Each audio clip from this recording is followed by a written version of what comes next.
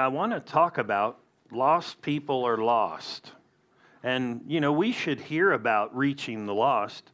I am convinced of this. You should not teach Christians like they're lost. Thank you. Because what you would do is make them feel convicted about the past, which has been removed, and it's not there, and God's not holding it against them. And so we need to recognize that there are lost people out there, and that lost people are lost. And that may sound like a catchy statement or phrase, but it's huge. That statement, lost people are lost, is big. I mean, it's really big. Because think about this. Have you ever run into a naturally lost person?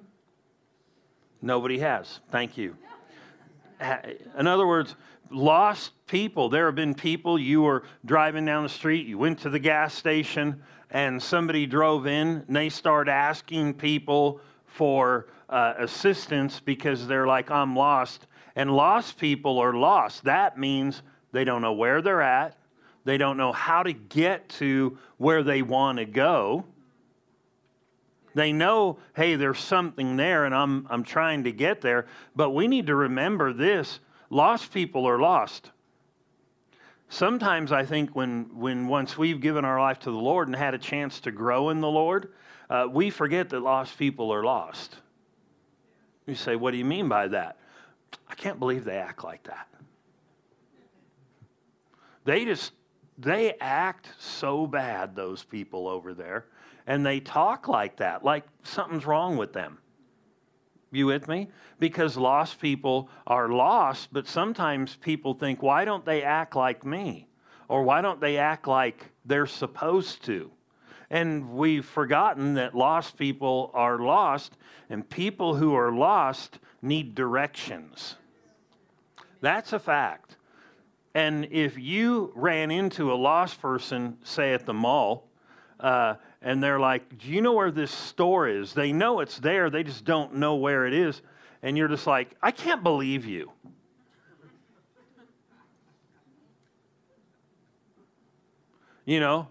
Or you run into a person, trying to find their way, and they're like, I don't know where I'm at, and I'm trying to get to this place. Can you help me? I can't believe you.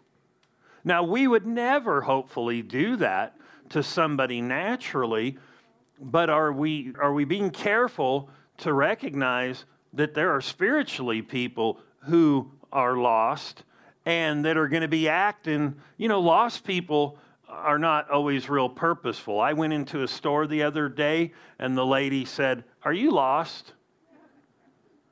And I thought, no, I'm in the building. But if you mean, do I know where I'm going to find the thing? I didn't tell her this. I just basically admitted, yeah, I'm lost. I mean, I'm there. I just don't know where this thing is and stuff is that I need. And so I asked her. She saved me time. You with me? If we're not careful, we could prolong people's lostness. Serious. We could prolong people being lost. How many times have people been hungry for the truth and know I'm empty, and they're just wandering around in life, and they start recognizing, well, it's not natural things. I've tried drugs or alcohol, or I've tried this. So they recognize what my problem is something spiritual. So instead of somebody telling them and directing them, there are other groups out there that have been formed, and then people will just go right into that and get bound, and they'll be following things that will keep them lost. And they'll say, I'm on a spiritual journey. But you can still be lost. You with me? And so I know that a lot of times when people come to church, it's a lot of, well, what can I consume that's for me? Can I sense God? Can God do something in my life? What am I going to get there? And I think there's validity to that. We should consider that. Am I getting fed right? Is God moving there? Are things happening? Well, I think that's important because I don't want to go someplace where it's dead. But on the other hand, I don't think we should just be so into ourselves that we're not thinking about other people and that there's lots of lost people. And, when we go into a restaurant, maybe the majority of them are lost. That doesn't mean jump up on the table and go, "Hey, now, everybody," because they may ask you to leave. And then other people may get turned off. But there are opportunities, and what I'm saying is if we don't take the opportunities that are afforded to us, people that are lost could get on another wrong road and go down a certain path and stay lost for a while. You with me? And I know in my own life that there have been things like that where I've run into people and they were hungry. I started talking to them, and then somebody else came and said, "Hey, you should check this out and try this out." And they did, and all of a sudden they're still lost and they're tangled up now in something else. And sometimes people refuse other things because they're like, "Well, now I've got it." And then after a while, they recognize, "No, I don't." And so lost people are lost. I mean, I know that's a play on word, but it's so true. The state of a lost person, somebody who doesn't know the Lord, is lost. I remember in my teenage years laying in bed at night thinking, why in the world was I even born? And even in elementary school thinking, why was I even born? And there's nothing I can do about that because I wasn't involved in the process. And then I would think, and I would think, well, there's got to be more to life. This is not it. And you can know the Lord and not even be walking with Him where you're satisfied, but that's not what I'm talking about. There is something in people that know that they know or will come to know this isn't it, and they're going to search. And I'm convinced that's why a lot of people do a lot of the things they do. And I'm convinced that that's why all the world religions are out there, because of the place in man that wants to know God. And so they attempt to know God. They attempt to go after God. And really, Christianity, what's so different about it is God went after man. And that's the huge thing. All these other religions are attempts based on something void in them. And the difference with Christianity, Bible Christianity, is that God came to find man. And so that's important. And somebody might say, well, if God came to do that, then God's got it covered. Well, God does have it covered, but He does expect us to do a certain thing. Luke 19 tells us that, and Jesus said this, that His purpose in coming to the earth, He said, for the Son of Man in 19:10, the Son of Man has come to seek and to save that which was lost. Well, if He came to seek, to pursue, to go after that which is lost, the question then is, who are these ones that are lost? Who counts? Who matters? Because if you're not careful in life, you can start thinking all kinds of stuff and not really recognize who the Lord came for. And you can start disassociating in your mind that those people are horrible. They should go to hell. You could. People have. I know Christians that say they deserve hell. They did this or they did that. They deserve hell. We all deserved hell. Period. We all have done wrong. Hell was not made for man. It was made for the angels, the Bible said, that left their first estate.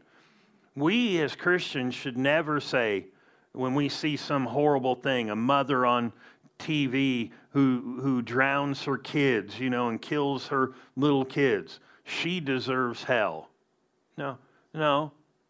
We all deserve hell. She's going to end up in prison. But if we really, as Christians, knew what hell was, we would not, if we had an experience and saw what hell was really like, there's not one Christian who, if they were abused, would say, I want my abuser to go there.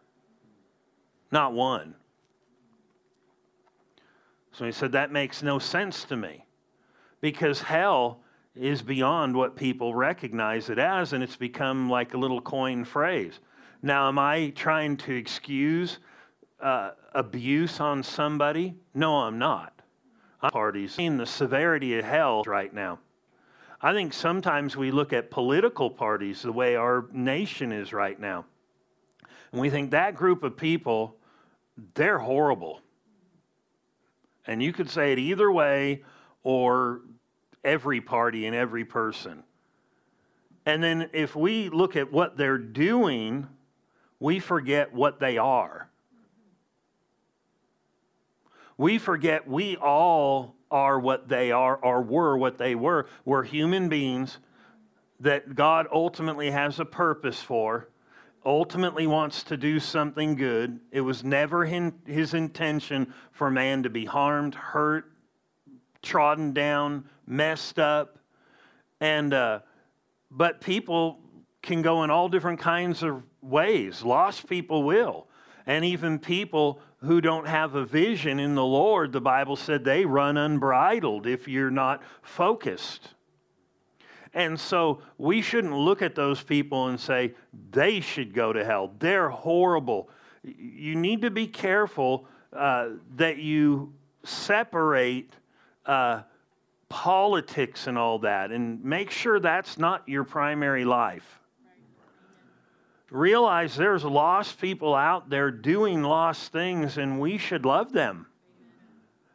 We should think, there's no reason that person would act like this and do this if they really knew the Lord. And then some of them may claim to know the Lord. Well, yeah, that's the ones I'm talking about. They should be... You're getting all worked up. Have you prayed for them lately? Oh, yeah. Just like I read in the Bible when Peter and James said, Lord, is it time for us to call down fire and consume them? Jesus, you know what Jesus said to them? Give me 5 minutes, and if they don't change, then go ahead. No, he said, you don't even know what kingdom you're of. In other words, if you're acting like that, you don't even know what kingdom you're of. You don't even know where you're coming from. You don't know the source of what I'm here to do. Jesus, most people know that God so loved the world, John 3:16. All you had to do is watch football in the years gone by. The guy with the wig and the sign, John 3:16. God so loved the world that he sent his only begotten Son, that whoever would believe in him would not perish but have everlasting life. It would have been nice if there was a guy next to him with John 3:17. For God did not send his Son in the world to condemn the world, but that the world through him. So if Jesus didn't even come to condemn them, and those guys were doing wrong, and Peter and James and John are like, let's call down fire. Let's consume the adversary. Maybe we should pray for the adversary that they might be saved. And not just that they might be saved, because that's not effective, because you're just basically saying, Lord, I want them to be saved. And he's already said, I want them to be saved. So now we're in agreement, but we still haven't done anything to get them saved. So we would pray, Lord, send laborers across their path so they could hear the message, because lost people are lost. They need directions. You with me? And how many times have people given wrong directions? Well, let me tell you what I think about this. I remember I went to do a funeral one time, and a minister told me he just, the person was not saved. They did not know the Lord. And he basically encouraged me to tell all the people that the guy's in heaven. I was pretty not pleased with that. Because here I am thinking I'm here to share, and I'm not going to sit there and go, I just want to let y'all know this guy's in hell right now. But at the same time, should I relieve somebody and get people to go, I'm okay, when they're not okay? So I told them how to get to heaven. And I didn't say, oh, this guy's in a better place. It's wild that the things we say and that become socially acceptable that we accept. And we write, rest in peace. What does that do? Absolutely nothing. And it leads to deception, or could, if somebody didn't know better, and, well, they're a Christian, rest in peace. How does that work in hell? Well, one thing we know is they've gone to a better place. I mean, how do you know they went? Did they give their life to Jesus? Had they received eternal life? I'm not talking about their actions. I'm talking, just general, did they do good enough? Did they give their life to the Lord? And so to say, well, they're in a better place, I don't say that if I don't know. I'm praying for you. Meaning for the person. But I have to be honest. I thought, man, if I got up in front of this group of people here and they knew this guy didn't serve God, didn't believe in Jesus, didn't want anything to do with them, and I said, one thing is he's in a better place right now. I thought, I'll be accountable for all these people. Because they'll go, well, this is a minister who just told us this. This is a guy who knows.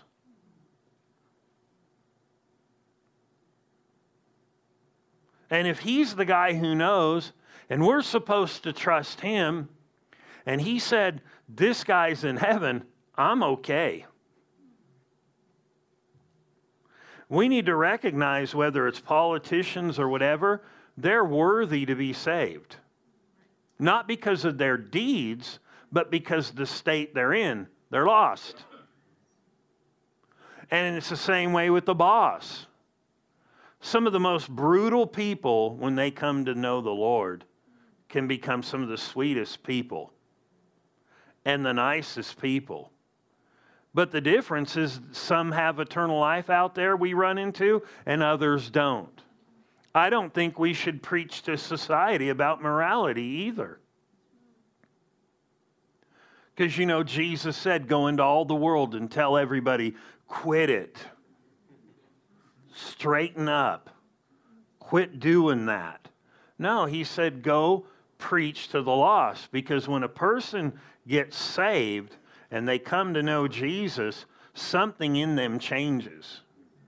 I remember praying with this girl that I grew up around, and we'd been friends, we're still friends. And her father had passed away. And I had actually had an opportunity to witness to him and pray with him. And so she called me on the phone, and I said, I had talked to her a little bit about the Lord and a little bit about the Lord. And I said, would you like to receive him? And she was thinking, well, what am I going to have to do? Am I going to have to go to your church? I said, all you're going to need to do is give your life to the Lord.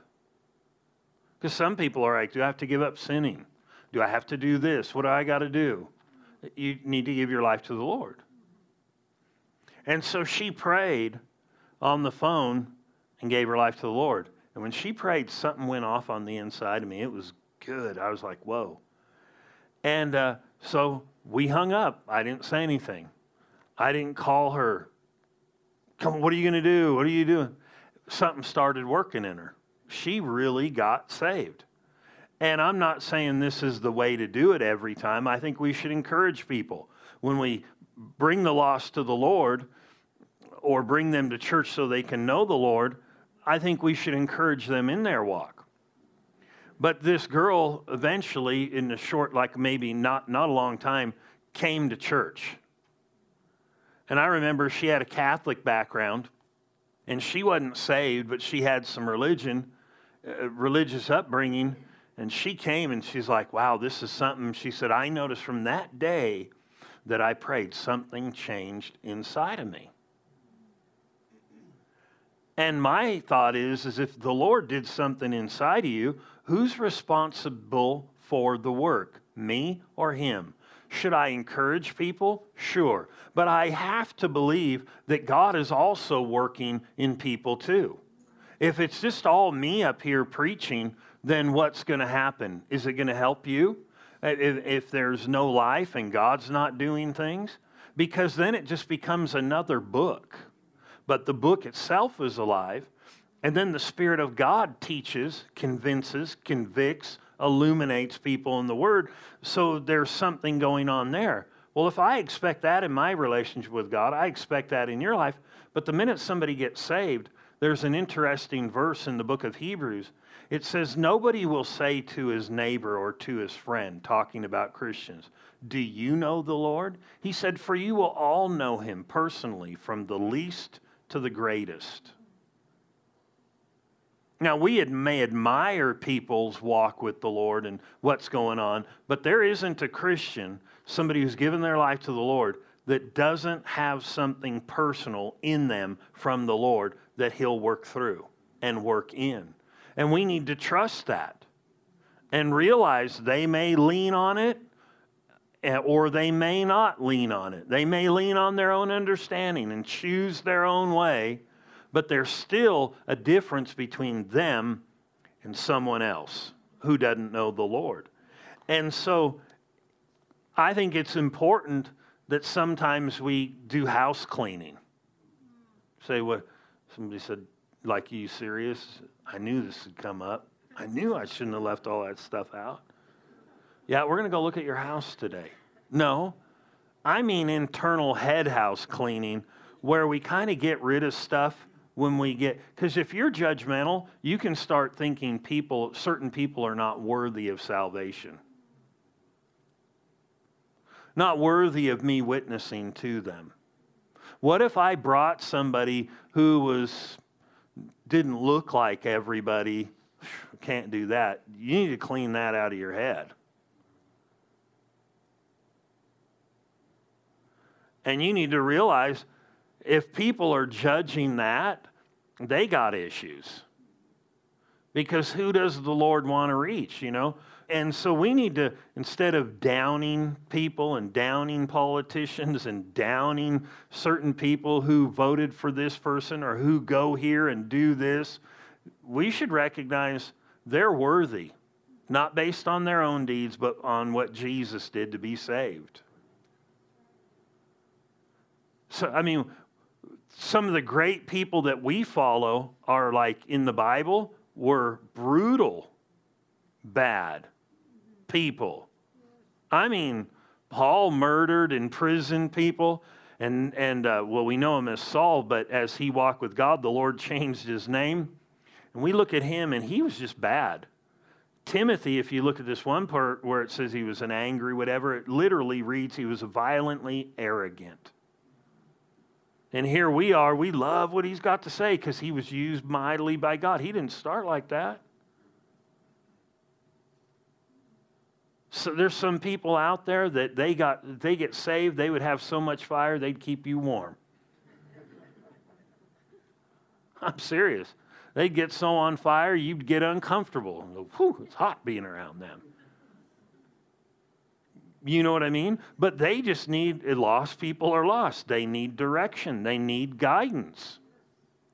And they're out there wondering, what is the purpose of life? What will satisfy?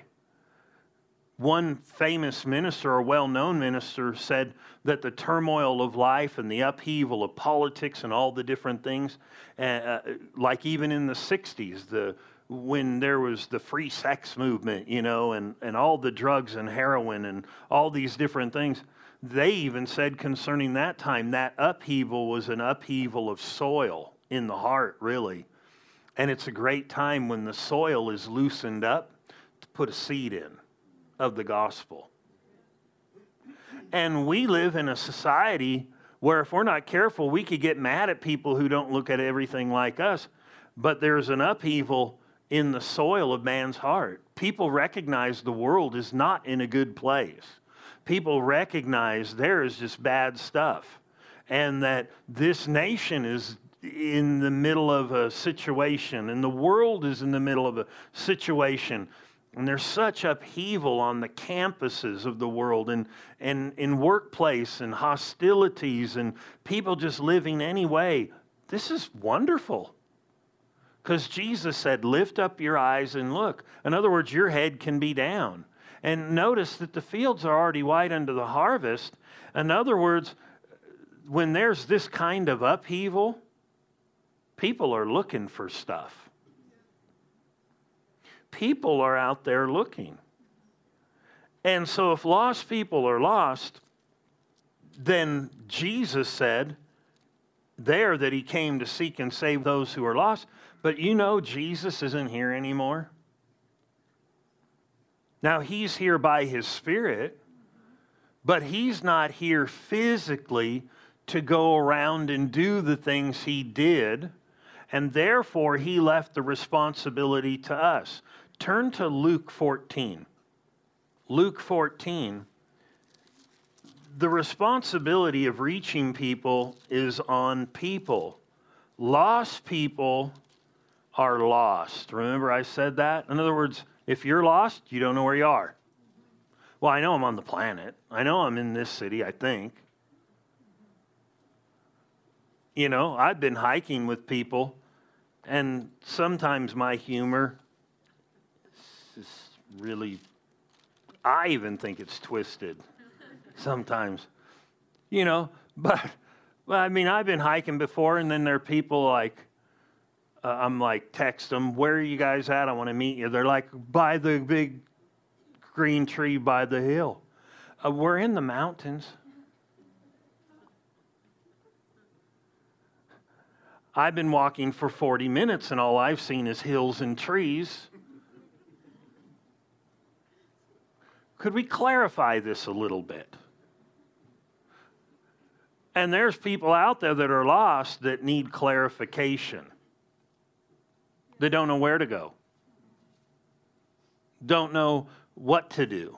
Some have stumbled upon, I believe God has supernaturally led people, but at the same time there's a part where people who are found can help lost people. People who have found the way can help others find the way. One thing that I think is a mistake is, you know, if you hike or you go really outdoors hiking, you can get what they call topographical maps, you know, has the elevations. And you can kind of figure out where you are if you can read that decently and you're willing to walk a little bit. You go, well, here I am. And I wonder if people have not reached lost people because they thought, what can I tell them? I don't know enough. I don't know what that person knows. There's no way I can tell these people. I mean, what if you were down at the gas station down the street and you know, a couple miles down is Costco and you knew where it was and you're like, well, I just don't know that much. I would tell you where Costco is, but I just don't know that much. And somebody's like, well, where is Costco? I just don't know that much. Well, you know how to get to Costco. Yeah, but I don't know that much. I'm intimidated.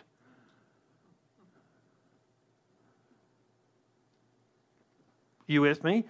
We should recognize directions that are good are usually real simple. Right? You go past the house that has the four trees, and you're like, great, there's one, there's one with four. No, simple instructions are important. So no matter if you do grow a bunch with God, don't depend on your knowledge. Depend on, like the Bible said, through the simplicity of the message of Christ, people are saved. Right? And so here in Luke 14:16 is to me, a pretty awesome story. It said, then he said to them in verse 16, 14th chapter, 16th verse, a certain man gave a great supper and invited many. Now this is a parable showing what the kingdom of God is truly like. And if people really knew that God's not holding stuff against them, we look at people and go, they are sinning like this and they're sinning like that. Why don't we get them to the person who's got the cure that can deliver them? And let them come lost, however they are. And let the Lord do a powerful work in them. And let the gospel do what it can do, because it is powerful within itself.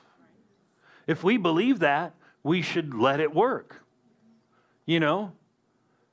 People, athletes, some want to get an edge in their sport, and so they'll take enhancing drugs. And years ago, baseball was riddled with people, who took, I almost said asteroids, steroids. Those will crush you if you take asteroids. Steroids, though, will pump you up. And I don't think people, that are selling them, we might as well call them asteroids, selling them, steroids. Good thing I didn't say selling them hemorrhoids. And it's all these roids, And so they give them those, and I don't think that the person selling them just comes and hangs over them. I really want this to work, and I know I saw you take those or inject yourself. Just, Lord, I hope that works. No. There's power in the pill or the injection, and it will go to work. We need to believe that there's greater power in the message we have to work in people. And then we have to realize God's the enforcer. He's going to do it because he loves people. He's going to deal with them. And so we need to trust in the message, not so much in the messenger. Notice this. Then he said to him, a certain man gave a great supper and invited many. And it's talking about the kingdom of God and people coming to the Lord and serving him. And it says, and he sent his servants at supper time to say to those who were invited. Who is invited? Everybody. The Bible said that Christ died for all, therefore all were dead in their sins. So that means everybody's invited. Well, where are they going to get an invitation? If the great advertisement, we have invite cards in the lobby.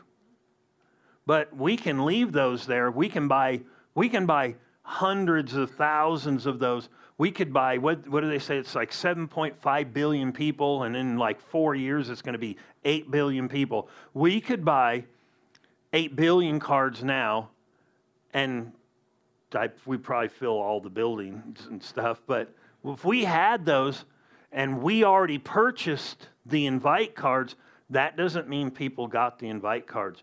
Christ has already purchased what they need. He died for all. They just need the invite card. They just need to be told, come and see. This is the way. And then if he doesn't do something, then I don't know what to say. But we know he will. So the issue is, how many of us know of a good restaurant and we just are like, come on, man, you got to go. You got to try it. Then after they go, they think you're the Savior. Oh, thank you. Thank you. Thank you. That's the best restaurant. But this is way bigger than that. And so he sent his servants out at supper. And it says at supper time to say to those who were invited, come.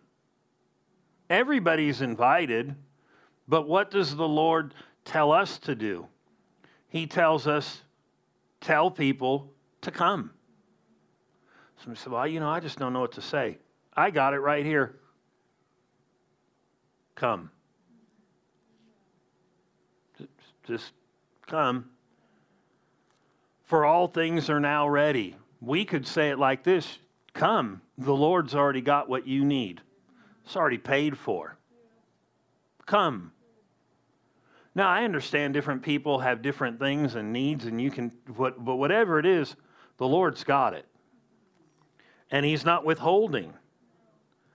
But it says this, verse 18, but they with one accord begin to make excuses.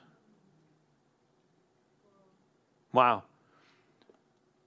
Here's a thought, that not everybody you talk to and say, come, will come, because people will have an excuse. Hopefully we're not the one with the excuse. That's sad because they don't realize who you're representing in the come, everything's provided. But they all with one accord began to make excuses. Who? All these people that were invited. The first one said to him, I have bought a piece of ground, and I must go and see it. I ask you to have me excused. In other words, I got a real good reason. I just invested some money in this, and this thing right here is of great value. Which was of more value, the land or the supper? Oh, this invitation to the Lord was bigger, way bigger than any land. Verse 19, and another said, I have bought. Notice that this is all they bought. And what you buy and what people buy won't ever satisfy you. And another said, I have bought 5 yoke of oxen, and I'm going to test them. I ask you to give me excuse. You ever notice in your own life when you bought something that you really like, you want to get it out of the box and you want to try it. And you want to put it into motion, and you want to put it into practice, and you want to give it a once over. How many times have people allowed things into their life and they said, I got to give this a once over. I can't do this that's important. There's no 5 yoke of oxen, no jet ski, no Sea-Doo, no motorcycle, no off-road vehicle, no boat, no plane, no earthly treasure, whatever it is, a new bicycle, whatever it is, new car. Because, you ever get a new car and then you're like, it doesn't matter the type of car. You get home, you want to go for a ride? You want to go for a ride? You want to go for a ride. Anybody want to go for a ride? I'm going for a ride. It was last week when somebody said, hey, can you go to the store and get me something? You're like, oh, come on, serious? Now you're like, you need anything from the store? I'll drive. And you got this thing you added to your life. Be careful what you add to your life. And then always keep it in its place. Because people who tend towards getting stuff, be careful why you get things. Because maybe it's you're trying to plug this thing in here into that and make it work.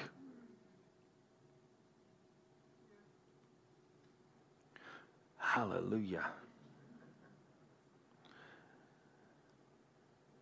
But this person who got this said, I can't do this. How many people honestly would say, think about it. I want to do some work. That's why I can't come.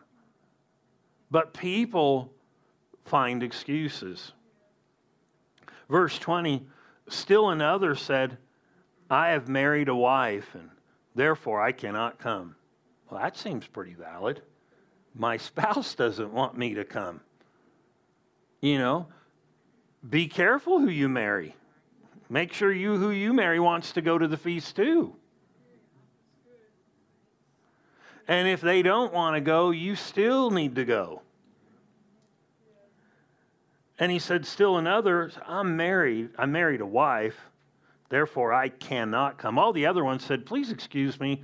Can we be excused? This one, change the standard. I ain't coming. What makes us not come? Or I should say people. So, verse 21, so that servant came and reported these things to his master, who is a picture of the Lord. Then the master of the house, being angry. I mean, think of all that the Lord has paid for. Man. And the Lord doesn't want to die in vain. Being angry, and said to his servant, go out quickly into the streets and lanes of the city, and bring in here the poor, the maimed, the lame, the blind. And the servant said, Master, it is done as you command, and still there is room. Then the master said, in other words, we even did that too, and there's still space. I mean, it doesn't matter if we got the biggest building in the city. There's still space in the kingdom. It doesn't matter if every church maxed out in reaching people and seeing people get born again. There's still space as long as there's someone lost. Then the master said to the servant, go out into the highways and the hedges and compel them to come in, that my house may be filled. For I say to you that none of those men who were invited shall taste my supper. The ones who rejected it are not going to get it. And it's not up to God.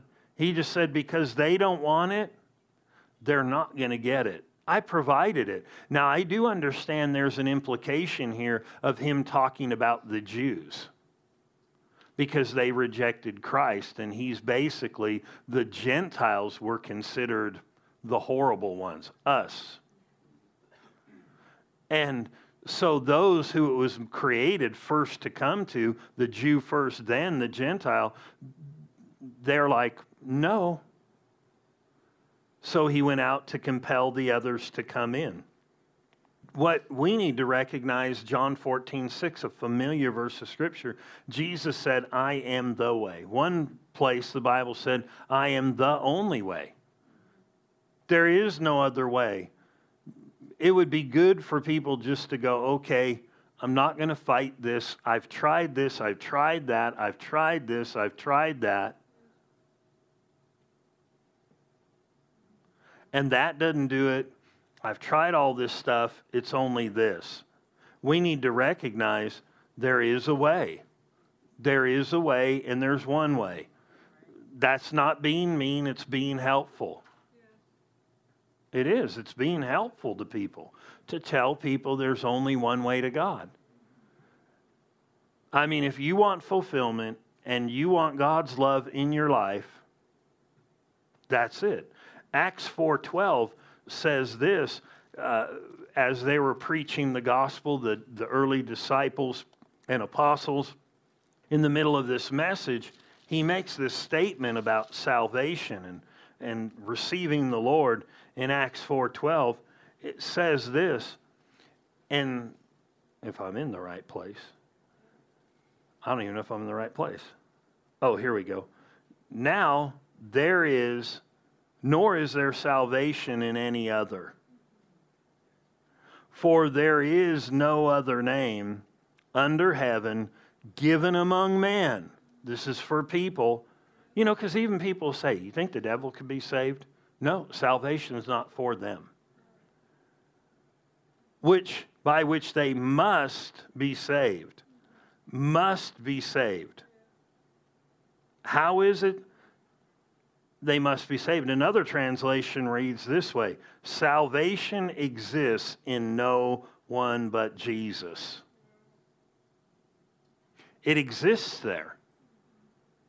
Well, if people are lost and lost people need directions, then we should know that the answer is in Jesus, no matter how unpopular it is. I'm going to read this last verse right here, John 1. John's Gospel, the first chapter. We need to recognize, and I think we're taught pretty good here about these kinds of things. If you've given your life to the Lord, you're a new creation. You don't live under the shame of the past, or you shouldn't. You don't live under the guilt of maybe God will accept me or maybe He doesn't. We recognize we're accepted in the beloved. But there is a case here that there is a lost world out there who doesn't know the Lord, who the Lord is very interested in them. He's very interested in you because you've come into a relationship with Him if you know Him, but He's also very interested in them.